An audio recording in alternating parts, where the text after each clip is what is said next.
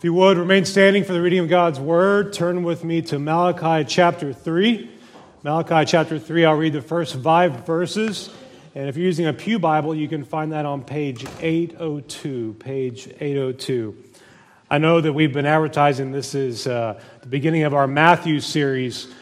Well, we'll get to Matthew, but there's some important things that need to be discussed before we get to Matthew 1, verse 1. So, Malachi chapter 3, verse 1, and we are standing because God's word is holy. Behold, I send my messenger, and he will prepare the way before me. And the Lord whom you seek will suddenly come to his temple, and the messenger of the covenant in whom you delight. Behold, he is coming, says Yahweh of hosts. But who can endure the day of his coming? Who can stand when he appears? For he is like a refiner's fire and like fuller's soap. He will sit a refiner and purifier of silver. He will purify the sons of Levi and refine them like gold and silver, and they will bring offerings in righteousness to Yahweh. Then the offering of Judah and Jerusalem will be pleasing to Yahweh as in the days of old, as in former years. Then I will draw near to you for judgment. I will be a swift witness against the sorcerers, against the adulterers, against those who swear falsely, against those who oppress the hired worker in his wages, the widow and the fatherless, against those who thrust aside the sojourner and do not fear me, says Yahweh of hosts. May the Lord add his blessing to the reading of his word. Please be seated.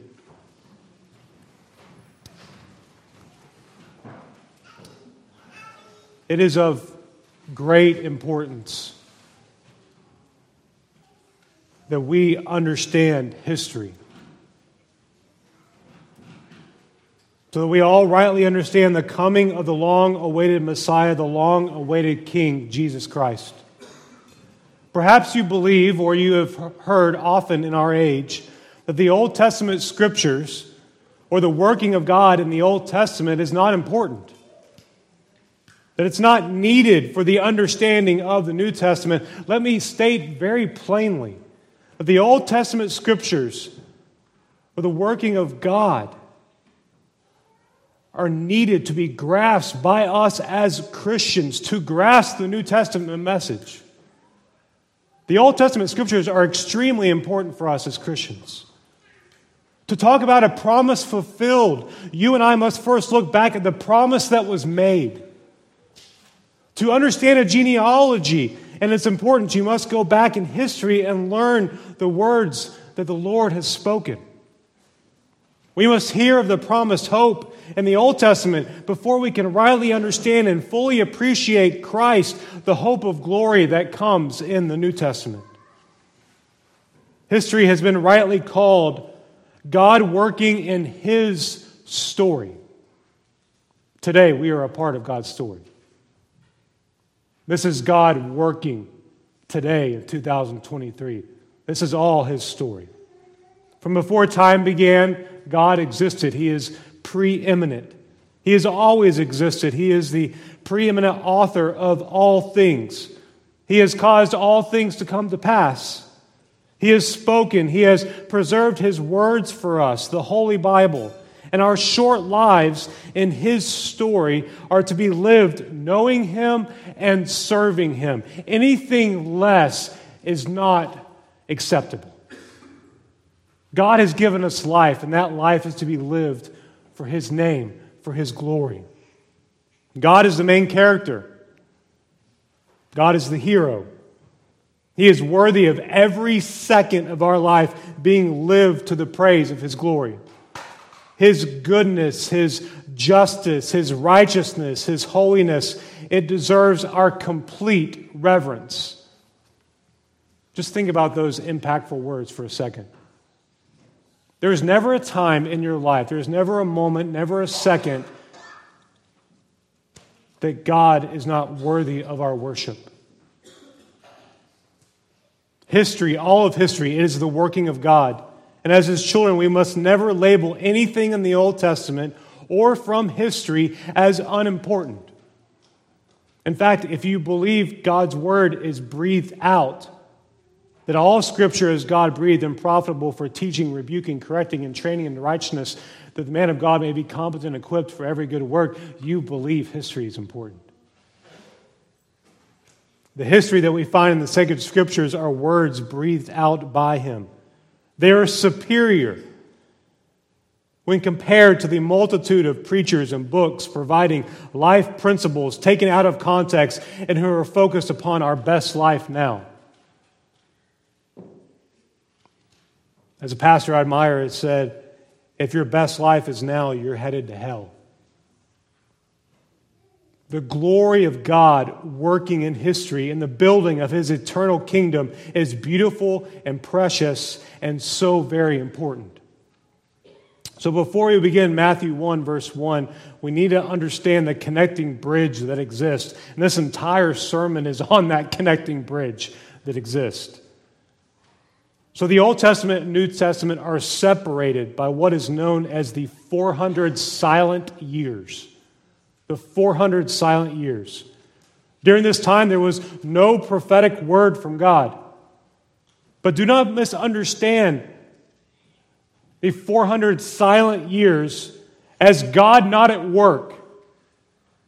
Do not think, just because there is no Scripture being breathed out, do not picture God as taking a break or He is on a long winter's nap. God is always at work. He never changes. He is always focused upon His glory. He keeps His promise, every single promise that He has made, and He will bring every promise to its divine fulfillment. He will bring every child that He has purchased by the blood of His Son safely home in His perfect timing. The 400 years of silence was 400 years of God directing all things for the coming of God the Son, Jesus Christ. The Lord's promise of a coming king carried His people through 400 years of silence. We go to Genesis 3, verse 15. And you're going to hear lots of scriptures. I would encourage you to write them down. Genesis 3, verse 15. We have the telling that God is going to make everything that's gone wrong right.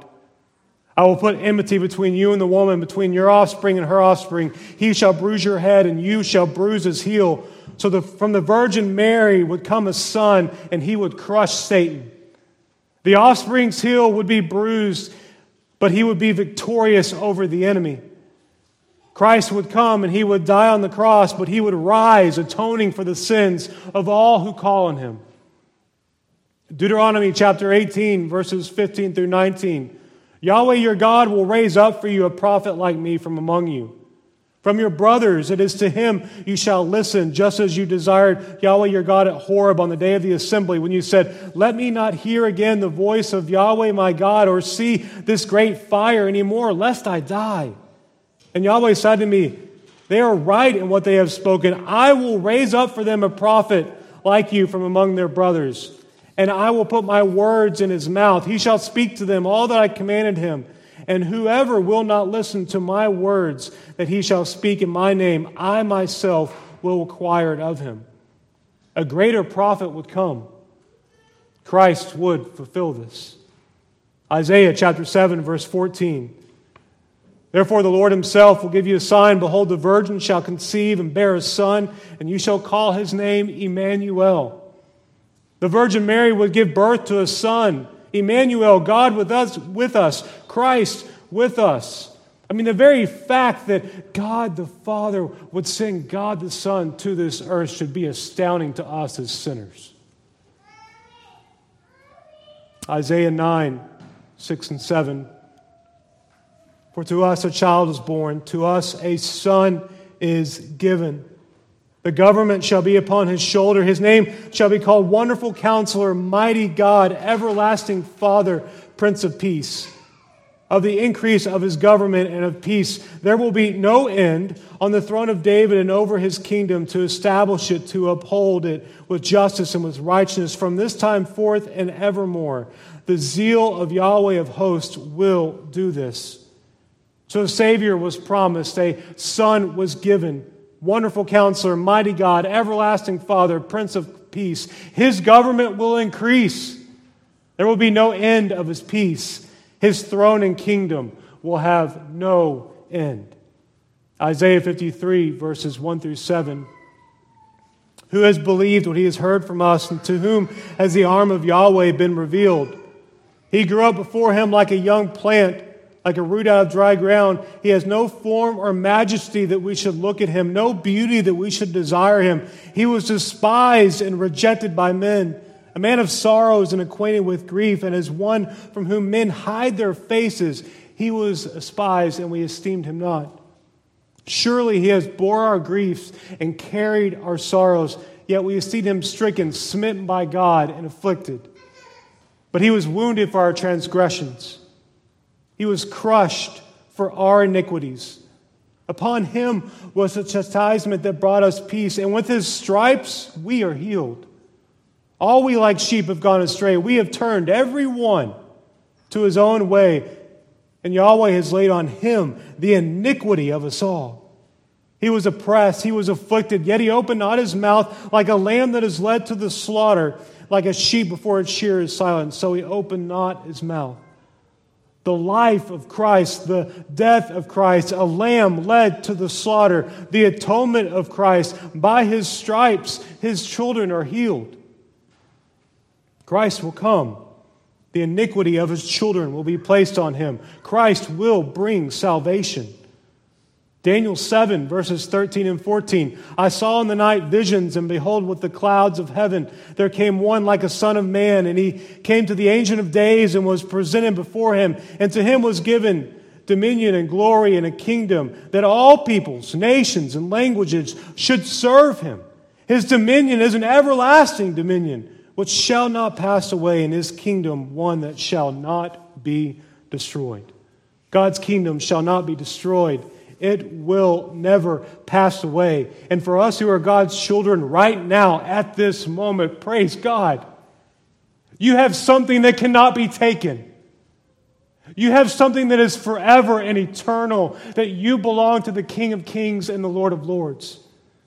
Micah 5, verse 2, but you, O Bethlehem Ephrathah, who are too little to be among the clans of Judah, from you shall come from me one who is to be ruler in Israel, whose coming forth is from old, from Ancient of Days. Jesus Christ is that ruler.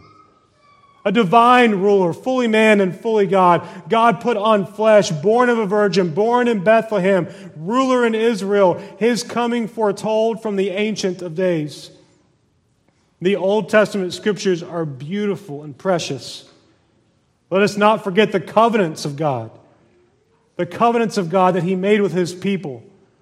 That God was seeing to his promise in the 400 years of silence.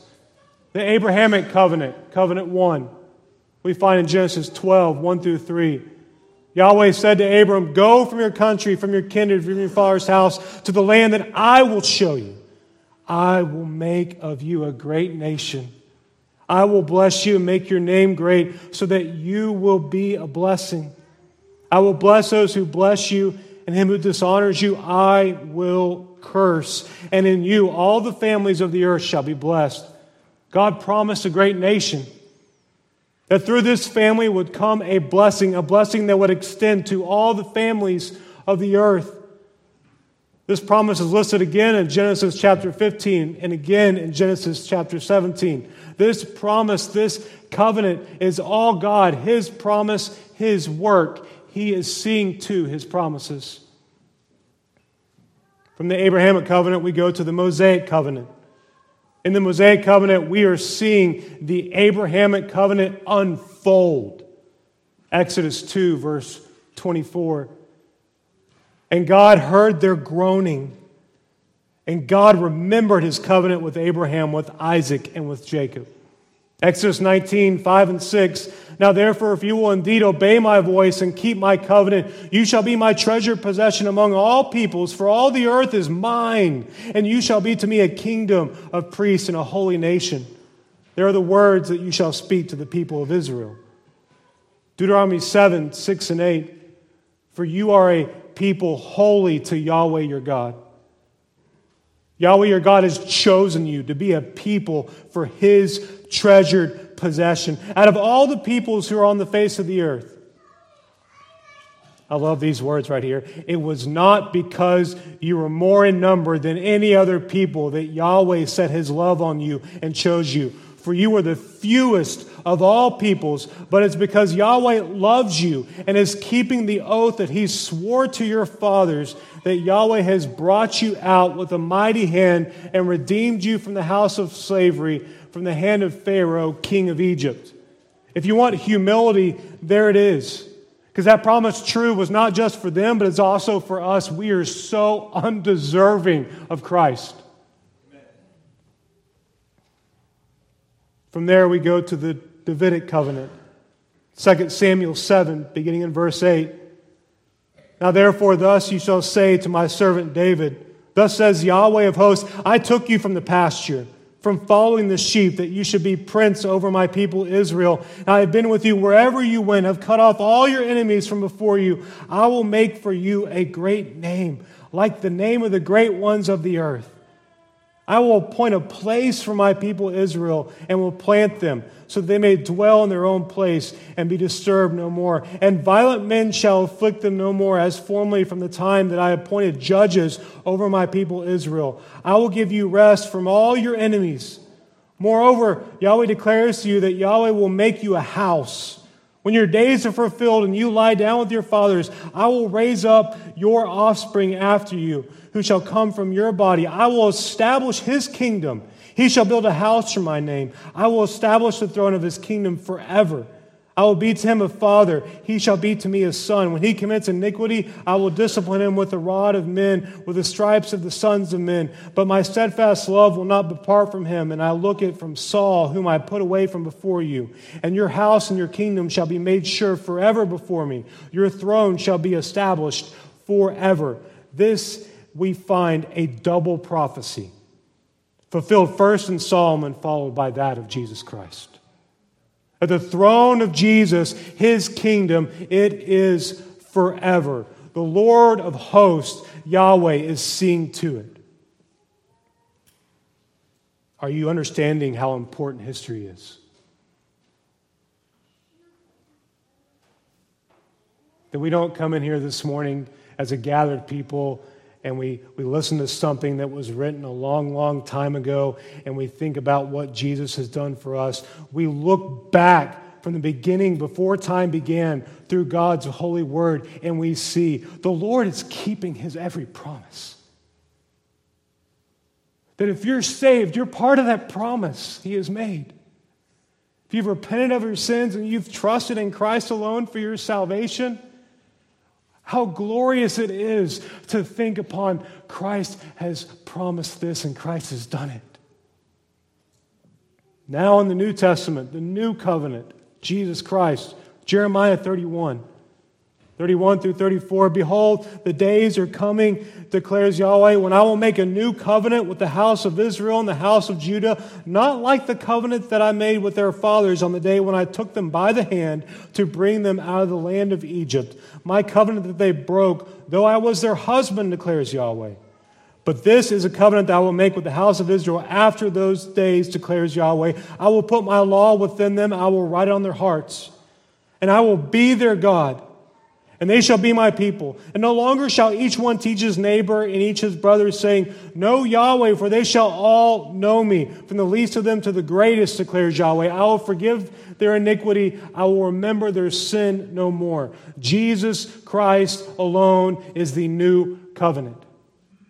It is through Christ alone that we have a relationship with God. It is not by works. It is by grace alone, through faith alone, in Jesus Christ alone. And anything else that is preached, that's not the gospel. Ezekiel 36. Therefore say to the house of Israel, thus says Yahweh God, it is not for your sake, O house of Israel, that I am about to act, but for the sake of my holy name, which you have profaned among the nations to which you came. I love this because it reminds our generation now that is so much about ourselves that your salvation is not about you. Your salvation is about the glory of God. He says, I will vindicate the holiness of my great name, which has been profaned among the nations, and which you have profaned among them. And the nations will know that I am Yahweh, declares the Lord God, when through you I vindicate my holiness before their eyes. I will take you from the nations, gather you from all the countries, and bring you into your own land. I will sprinkle you clean water on you, and you shall be clean from all your uncleanliness. From all your idols I will cleanse you. I will give you a new heart, and a new spirit I will put within you. And I will remove the heart of stone from your flesh and give you a heart of flesh. And I will put my spirit within you and cause you to walk in my statutes and be careful to obey my rules. Even now, as Christians who have been justified, we are being sanctified because God is seeing to it. Luke 24, 25 through 27, he said to them, O foolish ones and slow of heart to believe all that the prophets have spoken. Realize this is New Testament. So you had like 400 years of silence. You've had this gap. Jesus is in his 30s. And then Jesus is saying, O foolish ones and slow of heart to believe all that the prophets have spoken. Jesus did not dismiss the Old Testament. Was it not necessary that the Christ should suffer these things and enter into his glory? And beginning with Moses and all the prophets, Christ interpreted to them in all the scriptures the things concerning himself.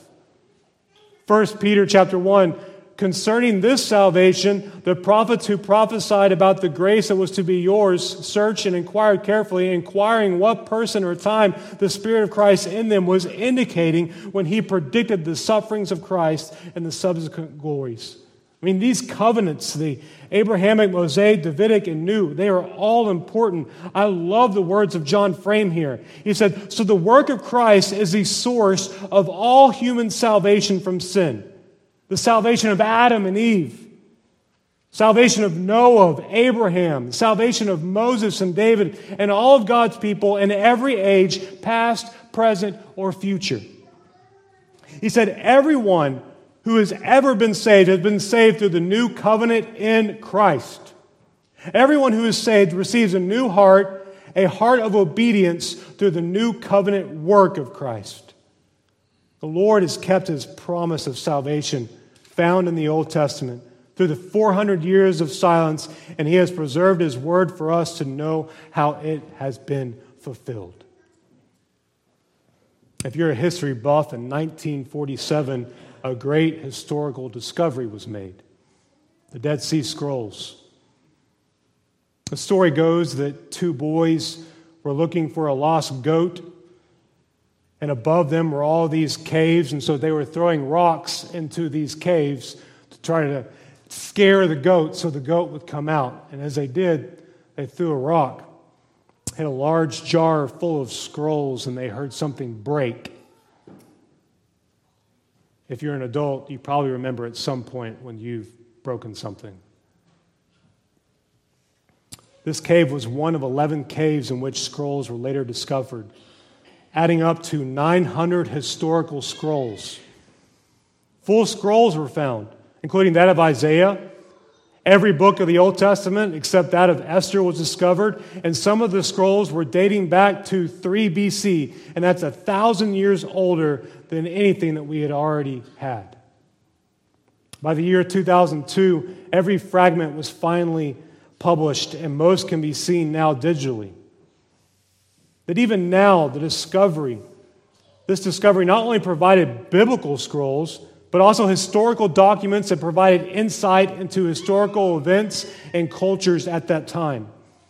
Even in 1947, the Lord provided more proof of his breathed out word and the reliability of what we possess today.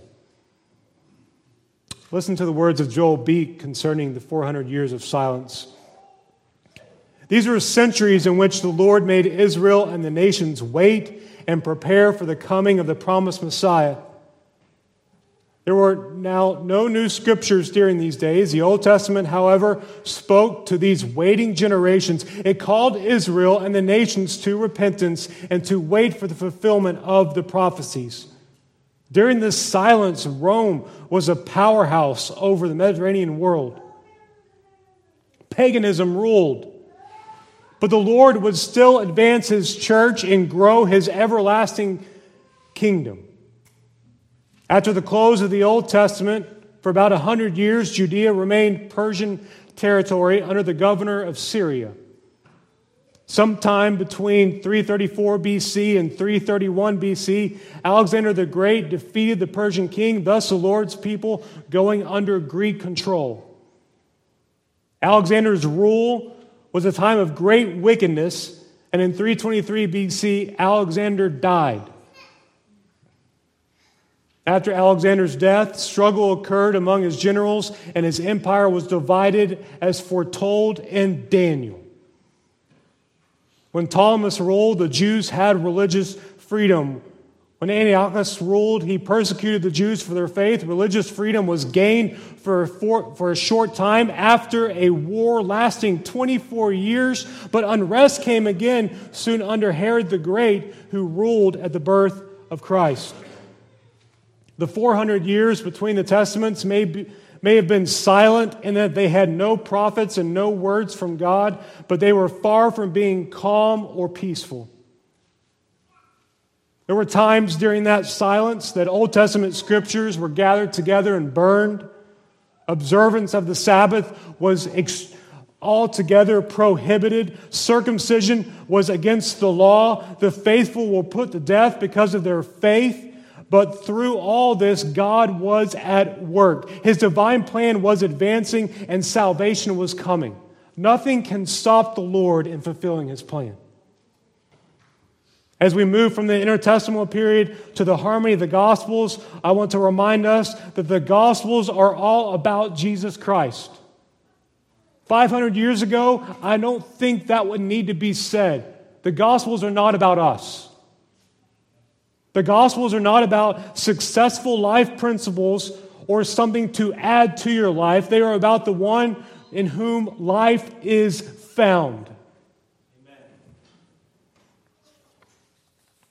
Jesus Christ is the long-awaited Messiah, the suffering servant, the Son of Man, the Son of God. He is mankind's only salvation. Acts chapter 4, let it be known to all of you and to all the people of Israel that by the name of Jesus Christ of Nazareth, whom you crucified, whom God raised from the dead, by Him this man is standing before you well. If you need encouragement, Christ is alive and well today. This Jesus is a stone that was rejected by you, the builders, which has become the cornerstone. There is salvation in no one else. For there is no other name under heaven given among men by which we must be saved. As we begin our journey in preparing for the first verse of Matthew, I want to begin by asking you two questions. Who or what is your hope in? If it's not Christ alone, you have a false hope. What are you banking on for your salvation before a holy and just God? If a tragedy were to happen to you today and you were to die and you were to stand before the Lord and the Lord were to look at you and ask you a question and He said, "Why should I let you in?" What would you say? As a Christian, you need to know the answer. And the answer is nothing but Christ alone. I have repented of my sins. I put my faith, hope, and trust in Christ alone for my salvation. I have nothing to bring. It's simply to Christ I cling. Mark Dever declared, many of our problems come from attaching our hopes to things that were not made to bear them.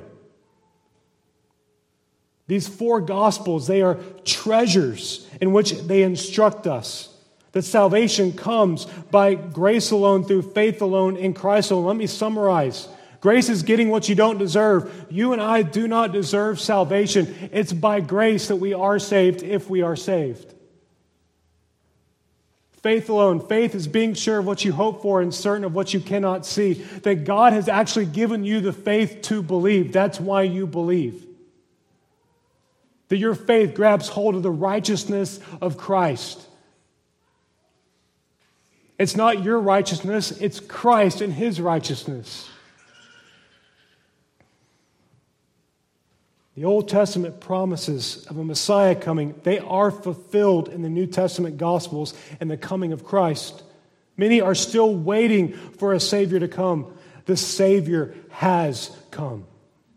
His name is Jesus. Gospel means good news. Euangelion.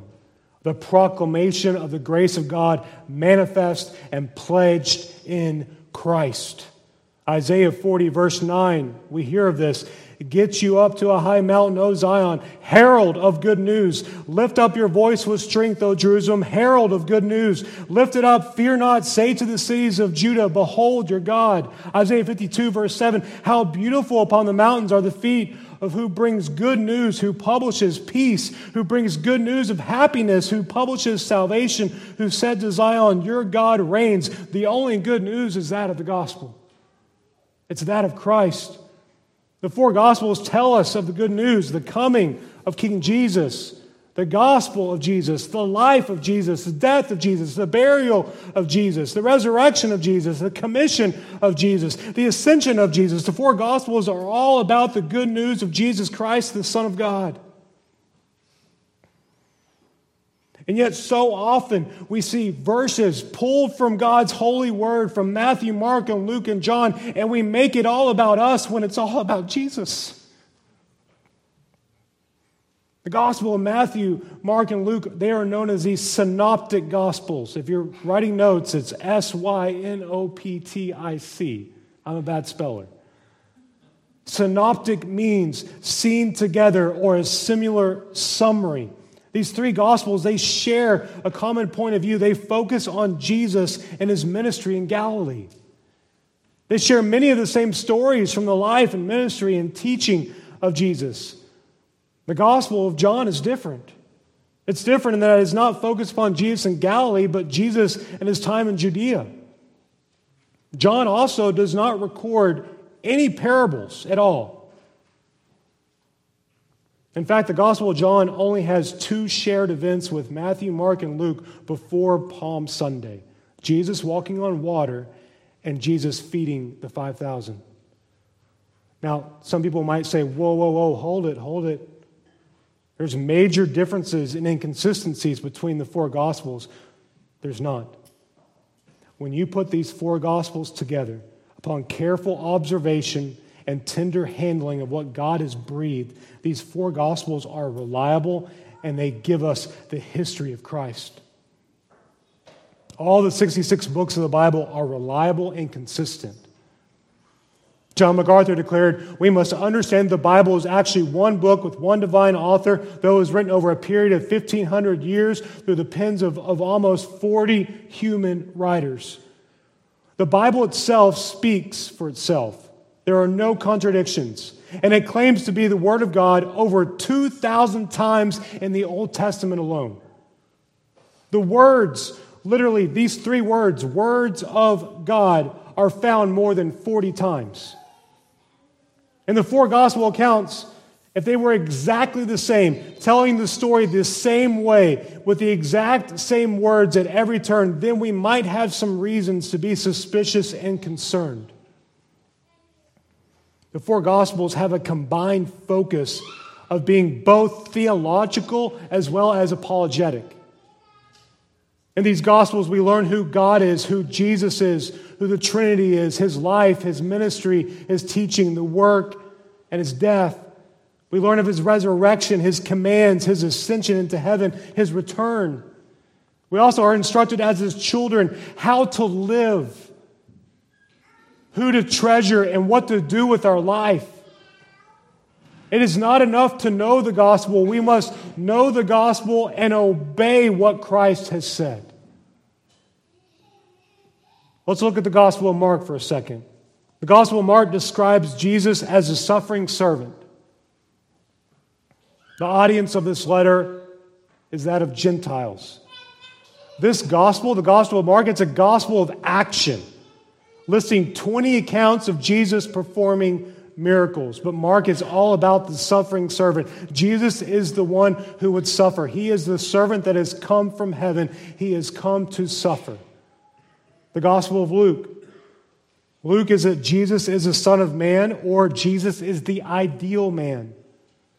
His audience is the Gentiles, focusing on the Son of Man coming to seek and to save lost sinners. We need the suffering servant, and we also need the Son of Man. The Gospel of John is that Jesus is God. He's not just a prophet. He's not just a man. He is God. The audience is Gentile and Jewish. This gospel strengthens believers, but he also provides a heavy appeal to unbelievers that if you don't have a relationship with Christ, you are not saved and you are dead in your sin. The Gospel of Matthew, which we're going to be in for a long time, Matthew points to the truth that Jesus is the long-awaited Messiah. He is sovereign and he is king over all.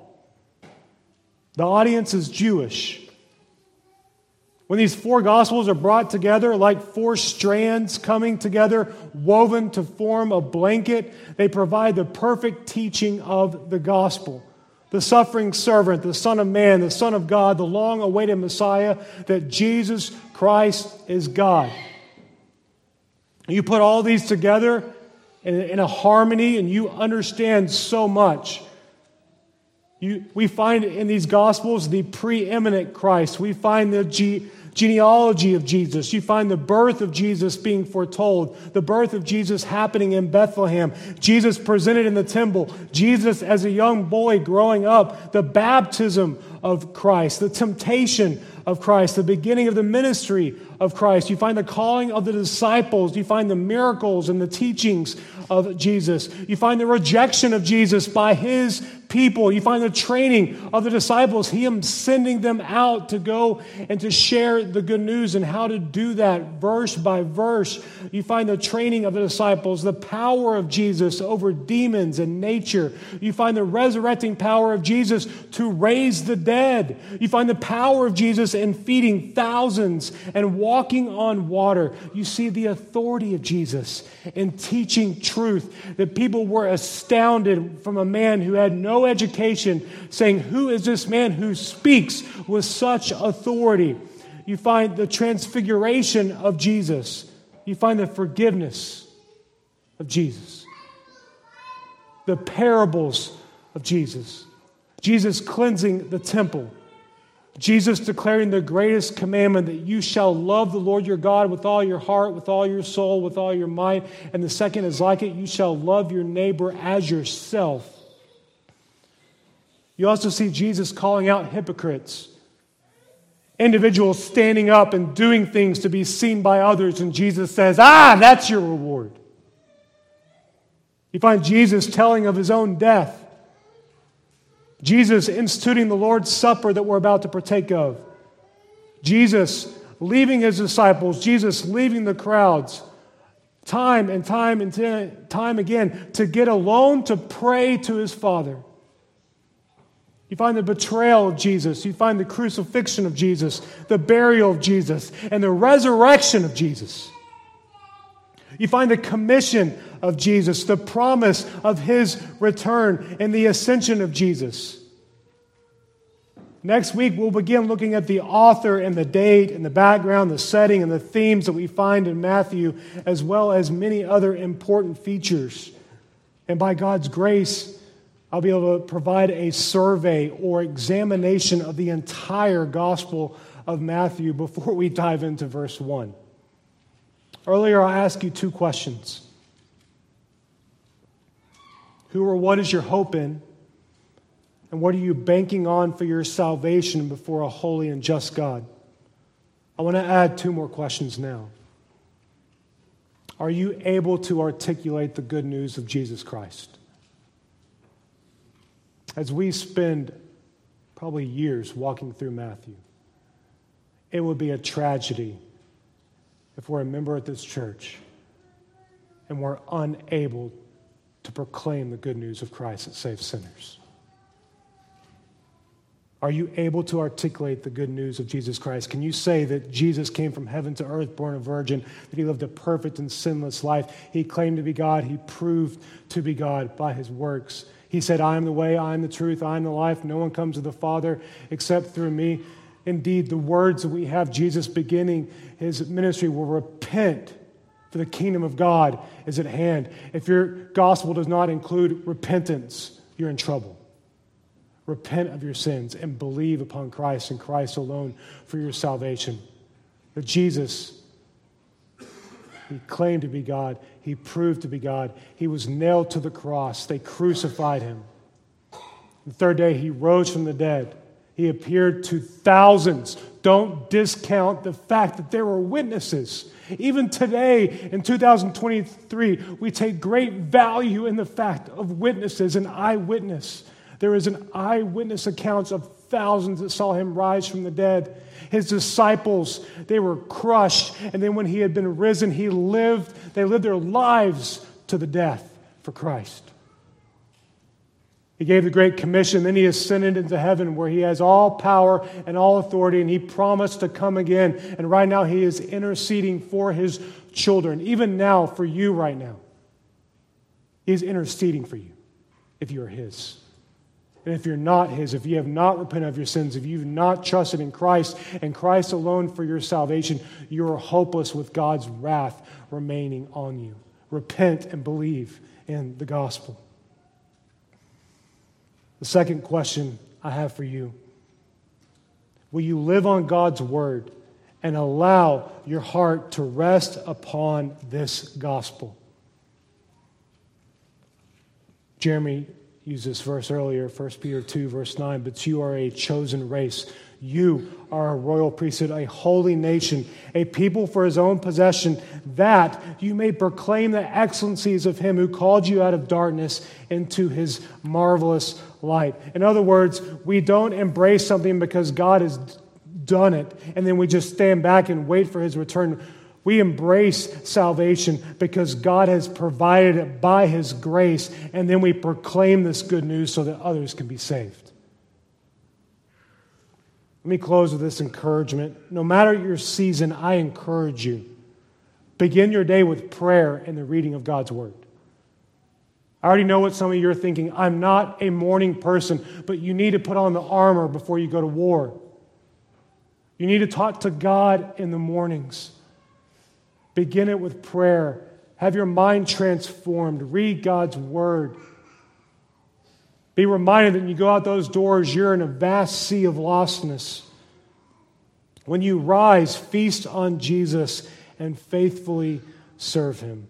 I pray that as we walk through the Gospel of Matthew, it would not only be time corporately together as a church, that we would grow in understanding who Christ is more and what he has done, but it would also be time in which we would get alone with God and read Matthew when it's just us, and the Lord will bless that time as well.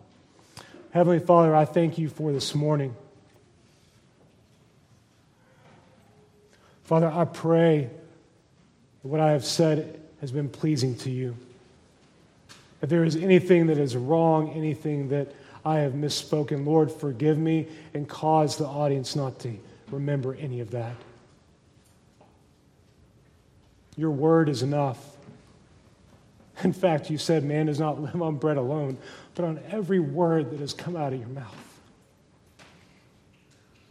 We have your breathed out words that we can grasp and we can hold and we can cherish and we can memorize and we can meditate on, Father. I pray that we as your people would abide.